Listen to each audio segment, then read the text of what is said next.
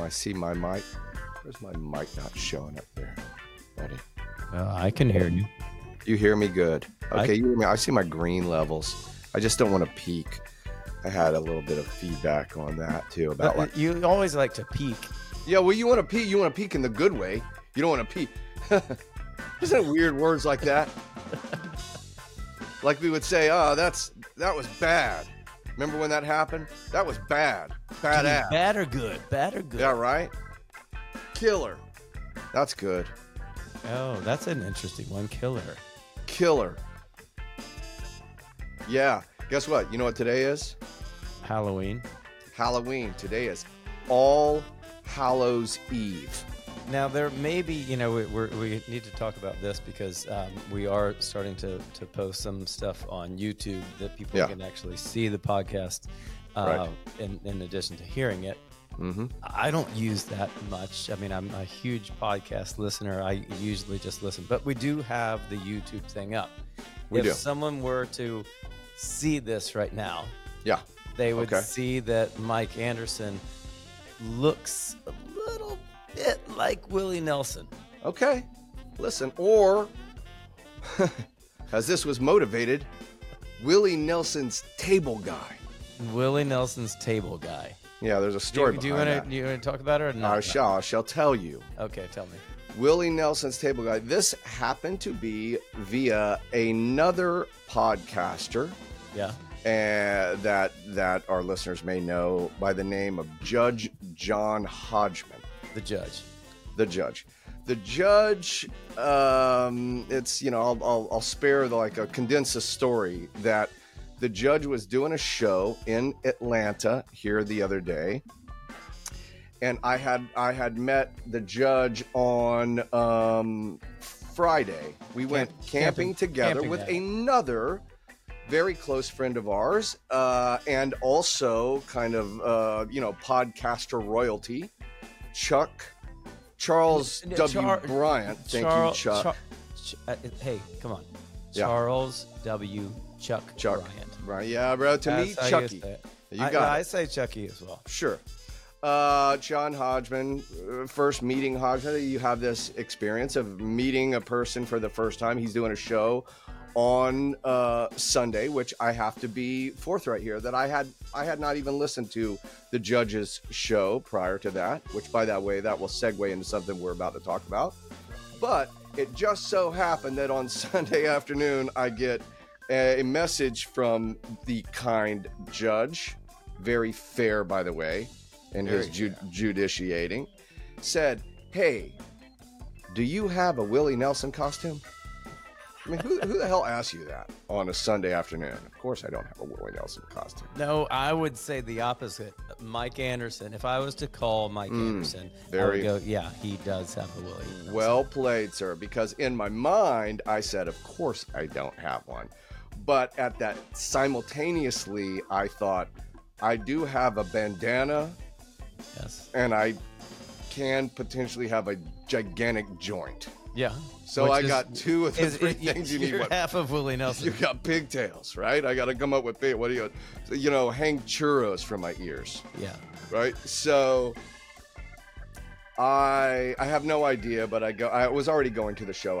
I go to the judge's show. By the way, our dear friend Chuck Bryant, Charles W. Chuck Bryant, was asked to also be musical entertainment and wrote an original song for the show. Yes, for I didn't wonderful. know Chucky was so musical. He is. For John Hodgman and his producer and bailiff, Jesse Thorne. That was great. So I show up and think about, you only know John Hodgman so much. He only knows me so much. We don't know each other. I may know more about him. Why? Because of a certain amount of... He's a funny dude. Not just that he's a funny dude. There's plenty of funny dudes, but there's a certain amount of exposure, celebrity, influence, whatever that you have. Sure. That...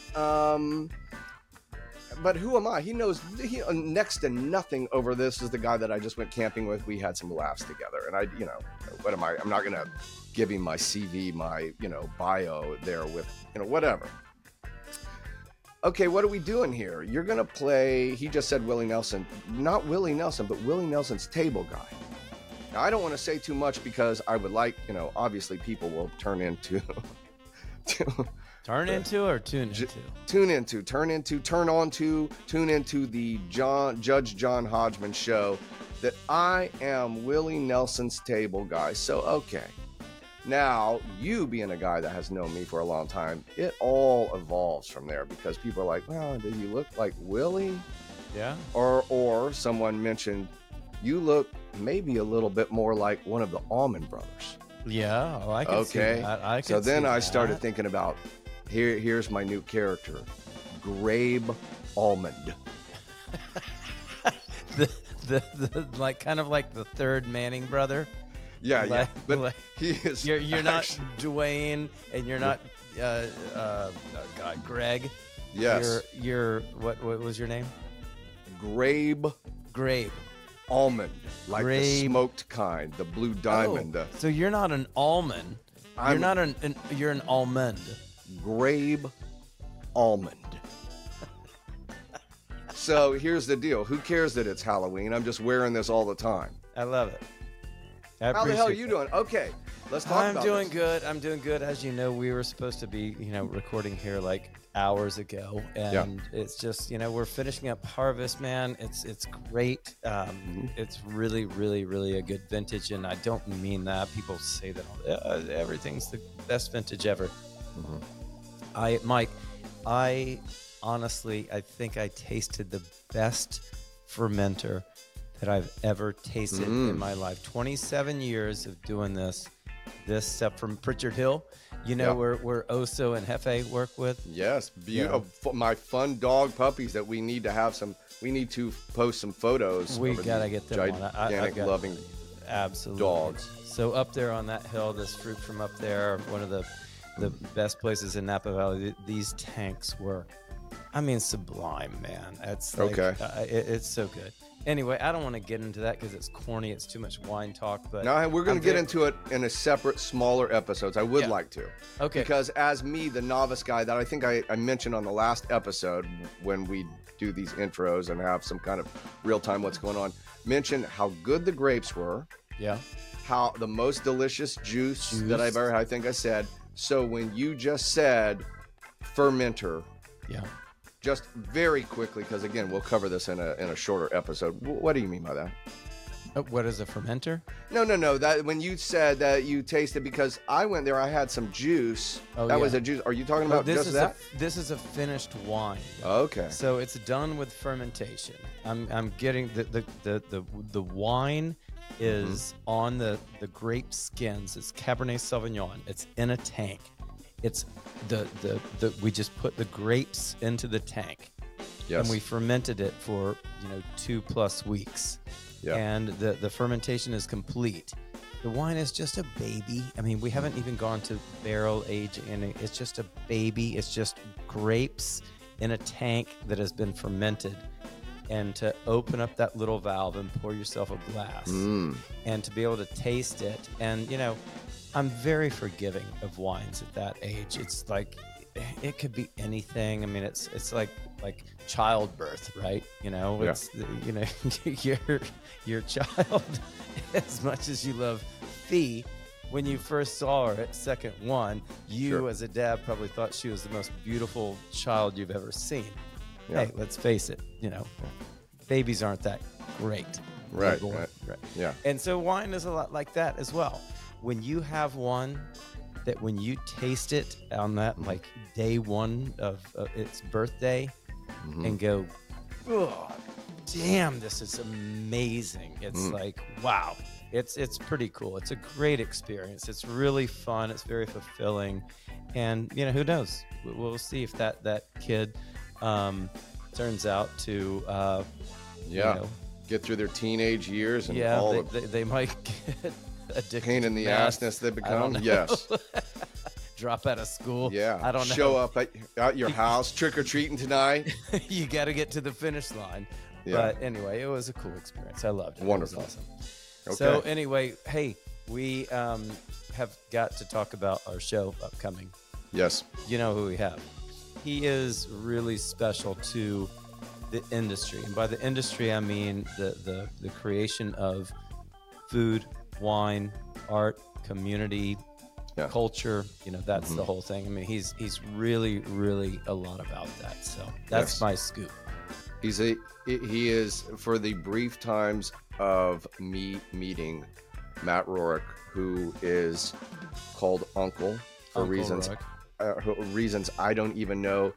He is a spectacular human being, and Absolutely. I think that does come out in this conversation, and then I hope it does as well as people find out who he is through this conversation, and then even beyond that. Okay, well, let's get into it then. You want to? Let's do it right now. Right now. Welcome to Drop the Check. Today's guest is arguably the coolest thing to come out of Oceanside, California since the saying, "Hang 10, dude." He's the winemaker from Forlorn Hope that perhaps gives us all hope. Let's give it up for a wonderful human being, Matt Rorick. A little bit weird that we're here. That I would consider you one of my greatest lifelong friends, and I cannot tell you the last time I've seen you in person. Same. I mean, same on all counts. Well, and how long have you had your winery? Up in the foothills? Yeah. 8 years. 8 years, and I've never been there. A lot of this is great too, because it's self-indulgent for me. Because while we are great friends, there's a lot of your story that I don't necessarily know, or that I just don't remember. that we probably have discussed over time, and it left my mind. So let's go all the way back. You're born in San Diego, or where the hell are you born?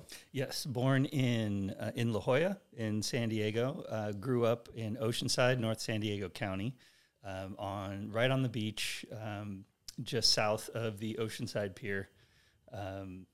Great break, and literally across the street from the beach. So, are you still surfing now? Because you don't live anywhere near the ocean any longer. So. I still consider myself a surfer, and based on the tattoos. Well, based on Point Break. I've seen the movie. I'm also laughing because as I'm saying, I consider myself a surfer. My nephews, actually my second cousins, are high school age. They surf. And are they in Oceanside? They're in Oceanside. They're living in the house that I grew up in. No way. And I, went down to visit them and some of the other members of my family who still live there, and they were super excited for me to come surf with them because they're right. I'm Uncle Cousin Matt to them because I'm their uncle, but I'm actually second cousin, whatever. So you're my uncle. We'll get into that, but Uncle Rorick. Yeah. Okay, go ahead. So I'm super excited to go down. They know that I've ridden skateboards in the past and surfed, and so come down and come surfing with us. And they lend me a board, lend me a wetsuit. We're paddling out, and I'm it's been a few years, but I'm still in my head. I'm like, no course, this is great. Pull my groin paddling out, so I'm like. This is awesome. Didn't even get on a wave. Right. Pulled a groin. So I'm out there, we get out, past the breakers, and we're all, sitting up, and I'm puffing, and, my nephews are like, yeah, you doing okay over there? And I'm like, nah, I can't. No, not really. I can't even, I'm not going to be able to stand up. Right. Cause you've got to all that energy comes through your legs. You push up and pop up onto the board.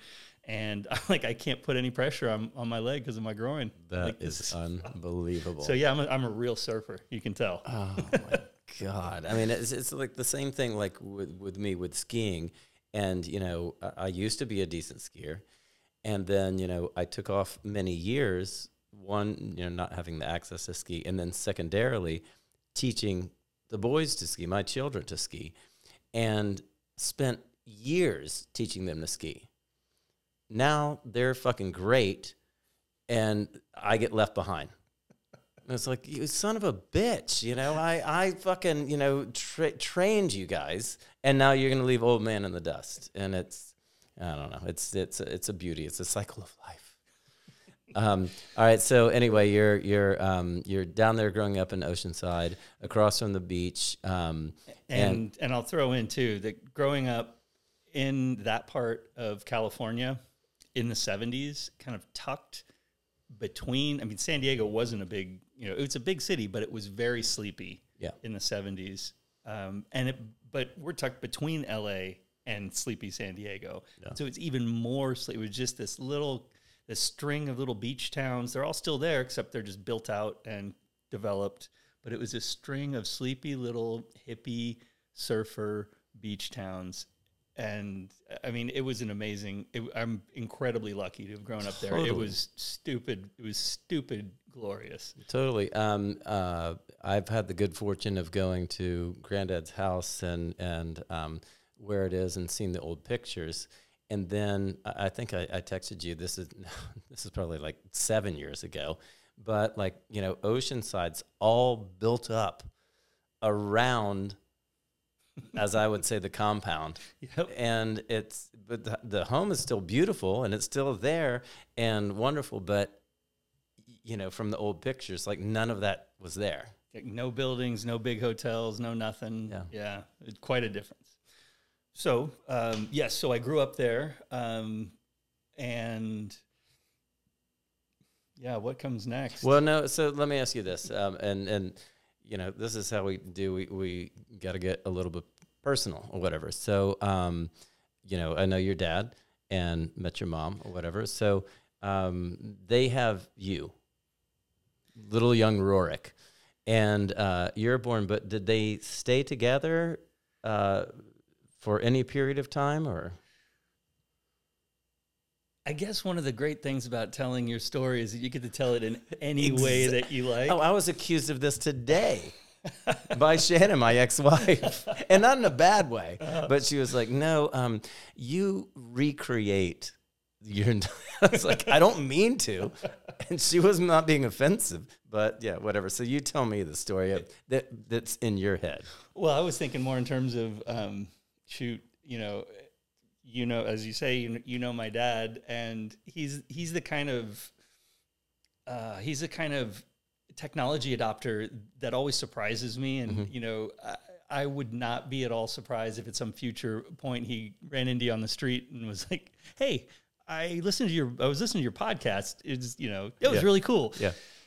So that's what's bouncing around in my head as I'm about to start telling the story. Well, you know, here's the thing. I mean, like, you gotta, I don't know. And not that he would have any problem with it. Correct. It's just really funny. I'm imagining his reaction to hearing my characterization of his romantic life before I was born. Isn't that the beauty of it all? Isn't Right. that the whole thing? I Totally. mean, God knows that my dad is nothing like the person that's in my head. And he would love the guy that I created, but he'd be like, no, I have no idea what you're talking about. I never did that.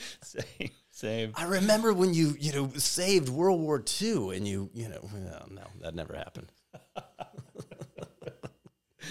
Okay. I guess we could go to the point of conception. Yes. So your parents are clearly together at some point. I was conceived in Oroville. Okay. So my mom, when she finished up her collegiate career, she got a job working at a newspaper, the Daily, whatever it is, in Oroville. Okay. Right, and we had some family friends there, so she had kind of a soft landing place there, and so she was working happily away in Oroville, and my dad had been. He had been working in the financial industry in New York and was sick of it, and decided he said, I think I'm gonna fly out to San Francisco. Is he a New Yorker? Yes, he's East Coast guy. Yep. Northeast Coast.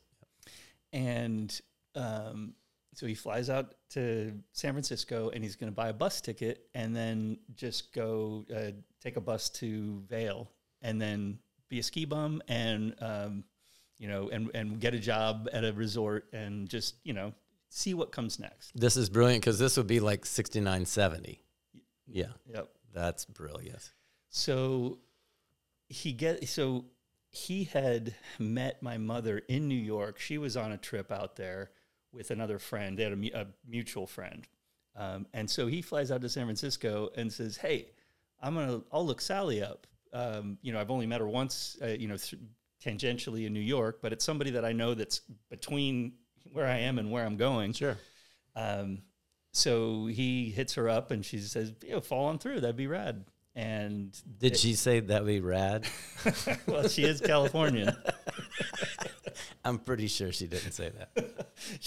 She probably went something along the lines of, dude, sha.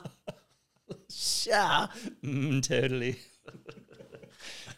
So he gets on the bus and goes to Oroville, and then they start hooking up, and then suddenly she finds out she's pregnant. Not part of the plan, not expected. And she kind of freaks out and splits and goes back to Oceanside. Goes back to Oceanside, and my pops is like, well, dang, this wasn't what I wanted. This is what I envisioned, but like, we made a baby. Yeah. Like, I really like you. Yeah. Like we're just getting to know each other still, but shoot, now we've got a child. If you want to keep it, yeah. I'm in. Let's, I'll get married. Let's start a family. And she told him to buzz off. Yeah, kick rocks.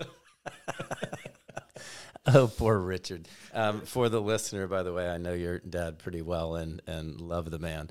So, and he's a great dude. Anyway, so she kicks him to the curb. Right. It's not funny, but it is kind of funny. It's funny. It's funny when you know some of the players. Exactly. It makes the story great. So that all that is to say that kind of also shaped my early years. Raised by a working single mother. Although she was really good about her relationship with my father, and from I think when I was 4 onward, I started coming up to Northern California to visit him either summers or like. Right. I remember at 4 flying unaccompanied. All this, I got on a PSA flight, and all the stewardesses were all over me, and I was just had a big dumb name tag around my neck. But you're so when you're growing up or whatever, when you're born, you're an infant, you're living at Granddad's house, right? And he's not inconsequential to this whole big picture. We'll get into that in a second, but just to clarify, so your mom is now living at Granddad's house, and you're there as well. And so let's back up for a second, too, because Granddad, let's explain who he is. He came from the East Coast and moved west to be a cattle rancher. So he was actually an Oceanside native, lived there his whole whole really? life. Yeah, born in He Oceanside. was born there? Yeah. I did not know that. Yes. So his father, my great-granddad, Rorick, was working for a bank out in Beaumont, Texas. Beaumont. And the bank sent him to California, to Oceanside, on some business errand to check on, I don't know, collateral or who knows what. Right. And so he took the train out, and at the time, I think that was like 1904, and there was nothing there. There was like a train station. The pier was there, but in a very different format. It was much, much smaller, and not much else. And he got off the train and looked around, and the family lore holds that he got off the train and immediately sent a telegram back to his wife and said, "Start packing everything up. You're coming out here. I'm never going back." And he bought a bunch of land all over Oceanside when it was just nothing, sand. Yeah. And they did do cattle ranching, didn't they? No. Is recreating history? Well, why the fuck was that in my head? It gets there. Okay, it gets there. Okay. And so you're not completely making it up. Okay. So great-granddad Rorick was always, he was always into banking. He was a lawyer, and so he started a law firm in Oceanside. And married and had a son. That's granddad. Okay. My granddad. And granddad, I think his father expected him to go into the family practice. Of law? Of law, yes. And so he went to Pomona and graduated and thought about law school. And then his dad said, well, we'll get you into the law school and get you, you can come work this summer at the firm. And he said, Dad, I think instead I got this friend from school. His dad's got a couple hundred head of cattle, and I'm going to go ahead and cowboy them from their winter pasture down in the Anza Borrego Desert up into, I can't remember if it was Nevada or Utah. So so he got on the horse and just did some cowboying. As we do. And he loved it. I mean, the stories he'd tell me were really cool. I mean, this would have been in the what would I say? 1930s. Yeah. I will throw in a little bit here about the location too, because as you referred to it before, you call it the compound. Yes. Just to give a proper picture, my great-grandfather, when he got to Oceanside and bought these plots of land, he then, not only was he a lawyer and worked in banking, but he could also build houses. So he built first his own house, and then he had a couple friends of the family and told them, you guys got to move out here, built them a house. So those are the two houses that I grew up in, Granddad's house and the house that I was in with my mom growing up. Okay, so you didn't live in that house, right. Granddad's house. You lived in the other house, which I've seen too. Yeah. Exactly. Yeah. So they're on the same parcel, separated by a common drive, with beautiful gardens in the back. Like it was just one key feature, which was a huge wine cellar. Huge wine cellar. Additionally, and if we can take another slight segue. This ties back into, again, what you're talking, where you're saying we recreate history. When they filmed Top Gun, the scene where Maverick comes to visit Kelly McGillis, the original, not Maverick, Top Gun. Yes, Top Gun, the original. So he comes up, totally.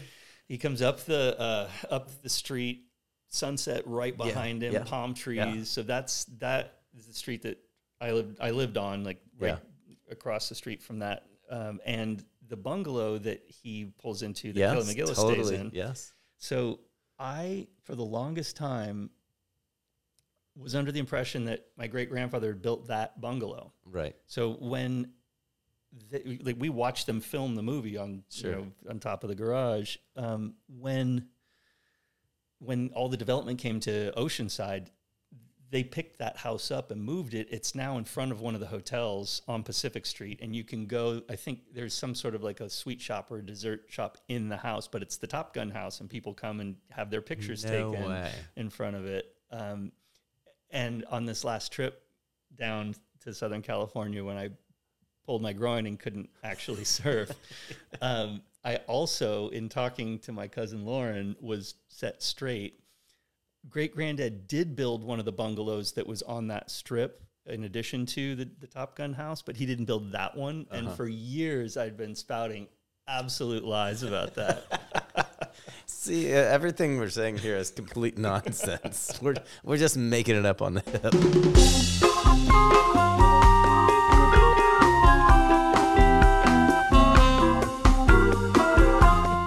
All right, but this gets into the nuts and bolts of things. So you're growing up there in Oceanside, and you're doing your thing, and you are in a pretty good place. But I don't know. Let's be honest. You're a smart dude, but you got into mischief. You became a fucking punk rat skateboarder, right? So what was that about? What do you think now so recreate history here? Mm-hmm. Are you think, if you look back, were you rebelling against something? Were you just feeling the vibe, or were you feeling something that, like, I'm going to be punk rock? Yeah, I mean, I guess I can look back on it and try to figure out, kind of parse my motivations at that time. I mean, because it would be very difficult to grow up white, smart, and privileged. So I could see how you would rebel against that. Totally rough. It sucked. I mean, the privilege was unbelievable. I mean, and to just be white and smart. God, I feel for you, brother. So one of the things that And male. Jesus. My mother was she wasn't a great disciplinarian. She wasn't a great boundary setter. And so one of the things I really yearned for were boundaries, were limits. And I was looking for them. And I pushed as hard as I could in whatever direction I thought would generate a response. Yeah. There've got to be limits. Like when will you tell me? Where's the edge? You got to pull your shit together. And then when she would do that, I'd say, okay, but I don't really believe you. What if I pushed a little bit more? Right. And then but then at the same and you didn't have siblings, and now you have tons of cousins and family members. They're all younger, so you're kind of solo kid. Well, and yes, I do. Well, I do have two half sisters. Growing up with my mother, when she and my stepdad Rick had their daughter Julia, I was just hitting 12, 13 years old, and so by the time I got, it was heading into my prime rebellious years, they had their hands full. Totally. And I mean, you couldn't have asked reign. for Free reign. And then honestly, skateboarding to me, it was I'm introverted. I'm gregarious. I love being with people, but I do great by myself. Same. And that was something that I could do with other people. I had friends that I rode with all the time, and I really enjoyed riding with them, but I could also just go ride myself, and by myself, perfectly happy. So that appealed to my personality. Which is also interesting, though, being a Georgia guy, Atlanta guy, we were into, skateboarding or whatever. But, it was almost becoming a fad. It came, Hawaii, California, it took a while to get to the East Coast and, whatever people around it. But you were kind of around a pretty strong, not the complete origin, but original OGs of skateboarding. True. I rode with a little segment of the Alva crew. Yeah. Great folks. I rode with Tony for a while. One of my favorite memories of that is, one day, having a great time at this backyard pool, or it was at an abandoned house. Which I just love again. To me, like visioning California, like in my head, whatever. So your abandoned house, pool, the skateboard life. Skateboarding with, living legends from the skateboarding scene. And, and I'm a kid, I'm young, and these are these, I'm but they're young too. Totally. I'm looking at them as adults, but they're probably like 15. Yeah. Right? No, I mean, they're like 30. Oh, really? Like 28, 30. And okay. I'm like 12, 19. Oh God. Yeah. I missed a whole scene there. Okay. I thought you were much younger. No. So, seeing that and just being like, oh my God, these guys have, been doing this forever. They've been, they're like, they're much younger than I am now. But anyway, having a great day, feel like, oh my God, I've just spent this time, so much time with this legend, this guy that I've looked up to as a skateboard rider for so long. And then years later, he opened a shop in Oceanside, of all places, that was in walking distance of my old house. So I come down to visit. Yep. And so I roll into this little shop, and it's just it's a small storefront where he's got, some Alva decks and wheels, some indie trucks, a bunch of clothing, and he's just got a couple of turntables, and he's playing some music, and he's just smoking weed, just big clouds of smoke in there. And I roll in, and I'm like, TA, what's up? And he's like, can I help you? You don't remember me? And yeah, right. So they have to laugh at that, right? Yeah. Like this was such a memorable moment for me. And he was like, yeah, I was at the pool the other day, right? And it was fun. The pool was good. There's some fucking rats there. They're just, little grommets up in my shit. Exactly. Hey friends, Mike Anderson here for Drop the Check. Have you ever had the perfect bubble? I mean, what is the perfect bubble? Is it that one that you got from stuffing 6 wads of gum in your mouth next to the baseball field? Or maybe the ones that you blew for your kid's 2nd birthday party? For me, it's probably the one that I stick over my head when someone asks me to be on a Zoom call. But if you really want the perfect bubble, try Topo Chico. Topo Chico is the best sparkling water because the bubbles are perfect. And if there's ever a collaboration between Topo Chico and Pearson Meyer Wines, perfection times 2. Topo Chico, the bubbles are perfect. Now, back to the show. At some point, I realized that, I loved skateboarding, and I was good at it, but I was not great. And to make a living, to have a career in the So you considered this possibly as a professional? That's all I wanted to do. Right. I did not know that I knew you were good. I didn't know you considered it that seriously. I considered it seriously enough to take an honest look at my capabilities and realize that, I was never going to be a pro. So there were other options. And actually one of my, my closest writing friend, stayed in the industry. He ended up getting a job for the company that used to build, maybe still do, the ramps for the X Games. Yeah. So he was able, he had an income, he had got a job, he got to fly all over the place, build ramps, test ride them. Yeah, it was a great life. Yeah. Side note, I was a pretty darn good freestyle bike rider, which is total bullshit. I wasn't good. But in our small little enclave, we had some pretty good riders. And this one guy, shout out if he'll ever listen, Brian Benson, he was clearly better than everyone else. And he got some sponsorships. I think CW Bikes, sponsored him or whatever. And he was very, very good. And he just, bikes was his whole life. And get this, the dude, I need to try to reach out to him again, but he was working at the bike shop on the corner of Golden Gate Park in the Haight. You've walked by it a million times. Yep. I don't know what he's doing, but he had this beautiful career in bikes, and that was his passion and love, and so cool. Kind of what we'll talk about why we're getting into what we do for a living, but what a beautiful life. And you don't have to be the Tony Hawk. It would be great to be that, but you could have a life, and so you chose not to do that, right? And that's a quite a good that's quite a significant observation. That did not occur to me at the time. For as much of a fuck up as I was also thinking, I was trying to think about my own future as well. I totally could have ended up having a perfectly good life and a happy career if I would have just stayed in. I could have also ended up in prison. Yeah.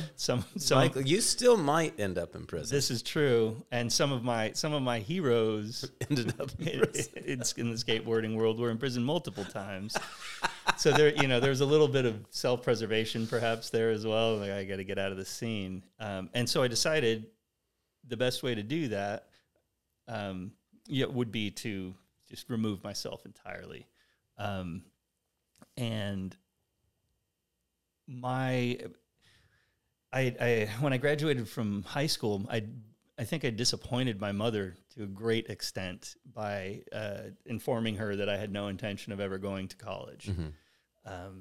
And so because she was a person of letters, she was, and so to have me come to her and say, college just isn't for me. At that time, that was the kind of the most, I don't know, it's kind of like finger up in the air at you, kind of way to piss her off. Mm-hmm. Looking back now, I think, it's not that big of a deal. Like, sure, now plenty it's of people. Not, but going back though, in your mindset at that time, was it that you just wanted to do your thing, or was that like a rebellious act? Like, was it intentional? Like, she knew what you wanted to do? I mean, she knew what, God damn it. You knew what she wanted you to do. Correct. And you just weren't going to do it. Exactly. That's right. Okay. Yeah. It didn't matter what, if she had told me to not go to college, then you would have gone. Gone. Yeah. Okay. That's clarifying. So a couple years after I graduated a couple years after high school, a couple years of skateboarding and kind of enjoying myself immensely, but realizing that it may be a dead end or worse than a dead end. I decided that I was going to go to college, but that I was going to not ask her for financial help. Mm-hmm. Again, a thumbs up. Yep. What do you base this upon? Just a jackass. Well, no, there's not. But see, that's the whole thing. There's got to be something deeper than that. like that you were this rebellious person. When it comes to this sort of stuff, though, I think you talked about me growing up, intelligent, white, privileged, and male. Right. There's always been an undercurrent for me of you didn't like that, just wanting to go ahead and earn it, to not have it handed to me. Whether that's just submerged guilt for what I was born into. Or just, I don't know. Who knows? Or wanting to go through the process and not have it handed to me. Well, I think that's a beautiful thing. And I think that actually comes with the intelligence and awareness of being that type of person that's just innate. I mean, you're horrible word, but blessed with that awareness, that it can be very, very difficult to deal with. But that's your driving force, and a lot of people don't get that.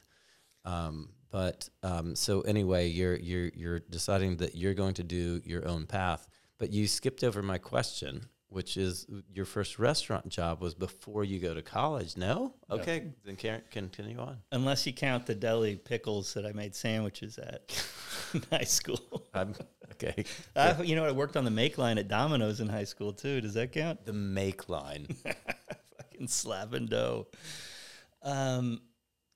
So yes, so I decide that I'm not gonna ask for financial assistance from my mom, and to do that, I decided to join the Navy for the GI Bill benefits, which help pay for college when you get out. They don't completely cover it, but it's a good help. Yeah. So you're getting paid at being in the Navy. Yes. So join the Navy. I can't believe they accepted you. Oh man. Yeah, what a surprise. and an even better surprise was shortly, I think I was just barely out of basic training. Desert Storm kicks off. And Lord. I'm like, oh shit. Although I had chosen a rating in the Navy that would put me in essentially zero danger. I worked on submarine periscopes, so I was on a surface ship on a subtender that we would have subs come into the marina next to us. If the scope needed a lot of work, we just pull it right out of the sub and take it apart and mill parts, fix it, do whatever we needed to do to the periscope. So even though it was during the Gulf War, I was actually in Point Loma. I was in San Diego the whole time. Yeah, join the Navy, see your backyard. Well, yeah, but pretty cool and fortunate too. Obviously San Diego is like Navy Central, but it's pretty cool that you could be in your own environs and be safe and serve the country and do all of that, and a cool creative job. Interesting. The way that yes to all those things, except the reason that I ended up in San Diego, the reason I ended up at Subbase Point Loma was actually because I was scheming, I was angling to go anywhere but. So there are a limited number of sub bases that the Navy maintains around the world. Not one in Nebraska. They just shut it down. Very difficult to service. Access is really tough. And some of those places where the U.S. maintains sub bases around the world are really kind of interesting. And so when I'm going through the tech school for my rating, at the end you get to list your duty stations of choice. Well, I think you can put 5 down, and if they can assign you, if they have a need. My rating was called Opticalman. It doesn't exist anymore. It's been subsumed into another rating, the Instrumentman rating.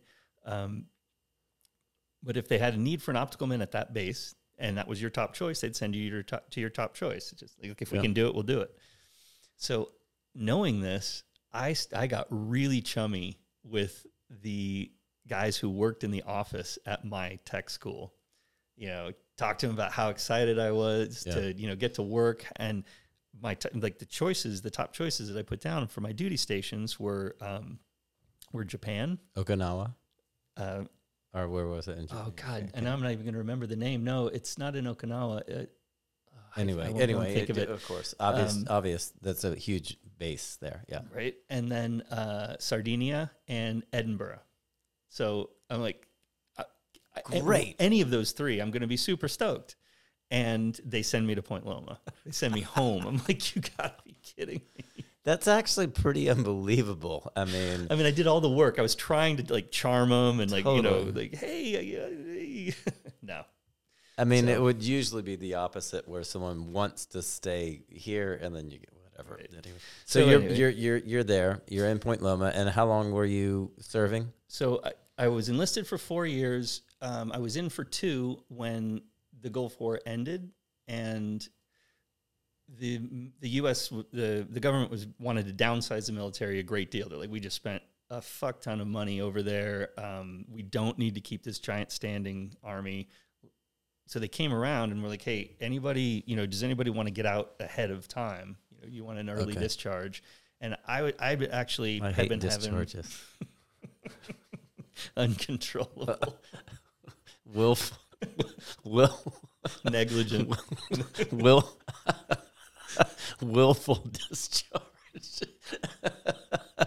Okay, good. So you were willfully discharged. So I'd been having problems actually with my knee, and was in physical therapy, and they just came to me and were like, look, we'll give you a discharge because your knee's messed up. And I'm like, well, it's kind of not. And they're like, yeah, but look, if you want to go, here's a check. We'll give you a 0% disability rating, which means in the future, if that thing becomes a problem, you can get it reevaluated, and then you can actually go to the VA for treatment. But right now, it looks like it's going to be okay. But we'll give you that 0% just in case, and you get your GI Bill benefits. That's awesome. And I was like, hey, you know what? That sounds great. I'm ready to go to school.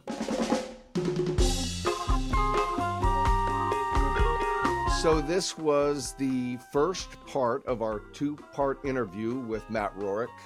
And I think it was important. I think you felt it was important to get into the background of Matt Rorick, his past, before we get into his current career in winemaking and what he's doing, because I do think I can feel it with you that how important it is to you to where he came from is to how he got where he is now. He, like I said, is a special person in my personal life.